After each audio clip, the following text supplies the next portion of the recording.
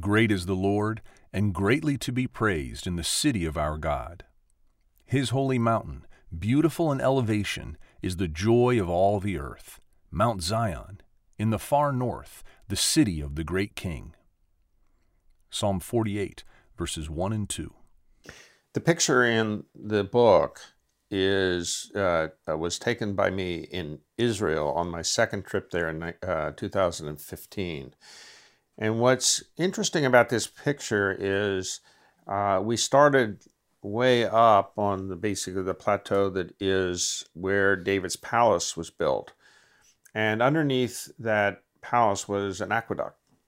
And that has been uncovered, and you can now walk through it all the way down to the baths at the bottom. I don't know which baths they were. I think it's the Pool of Siloam down there, isn't it? I think that's right. Yeah. And it's remarkable because the amount of water pouring through there is amazing.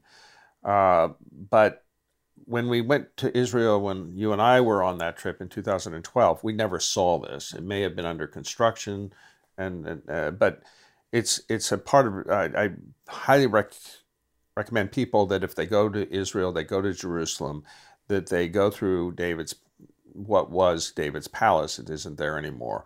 But the aqueduct that's underneath it is pouring with water that you have to walk through part of it. It's very pure water. So I write here, how do we behold David's city? Has any city been so central to the often conflicted relationship between God and his people, a people who both served God and rebelled against him?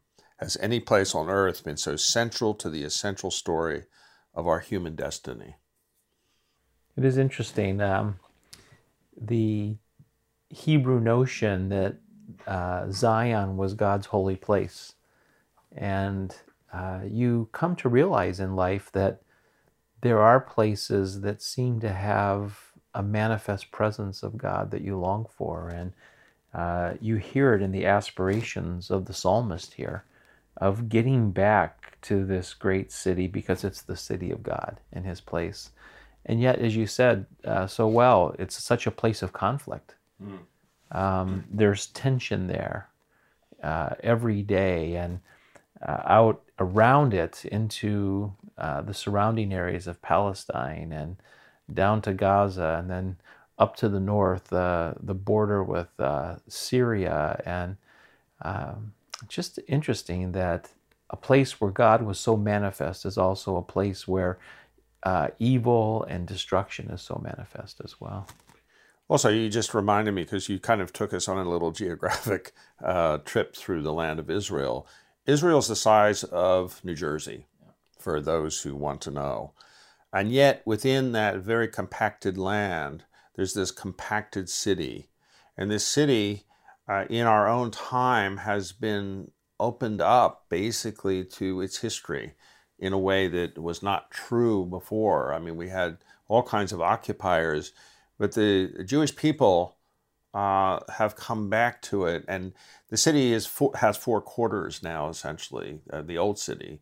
And it's just a most fascinating place because you're walking through time and faiths that are there basically claiming this is God's city for them. Yeah. And I'm not going to comment on that because it has political implications, and I don't really think that that's what we're talking about. But I would say that anybody that's a believing Christian, it is such a revelation to go, because it lives with you after you've been there. You take it back home. You have a sense of place of where Jesus was, where he was crucified, where he was buried. And just down the way is Bethlehem, where he was born. It's amazing. Yeah. So you triggering all kinds of memories for me. I'm thinking of little Arabic shops that I was in Jerusalem, or Armenian restaurants, or the Christian tile maker down the road, or the Jewish rabbi who met with us and talked through doctrine of Isaiah and atonement, and why he doesn't see Jesus as being the fulfillment.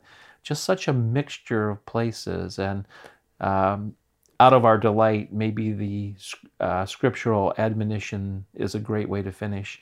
Pray for the peace of Jerusalem. Amen.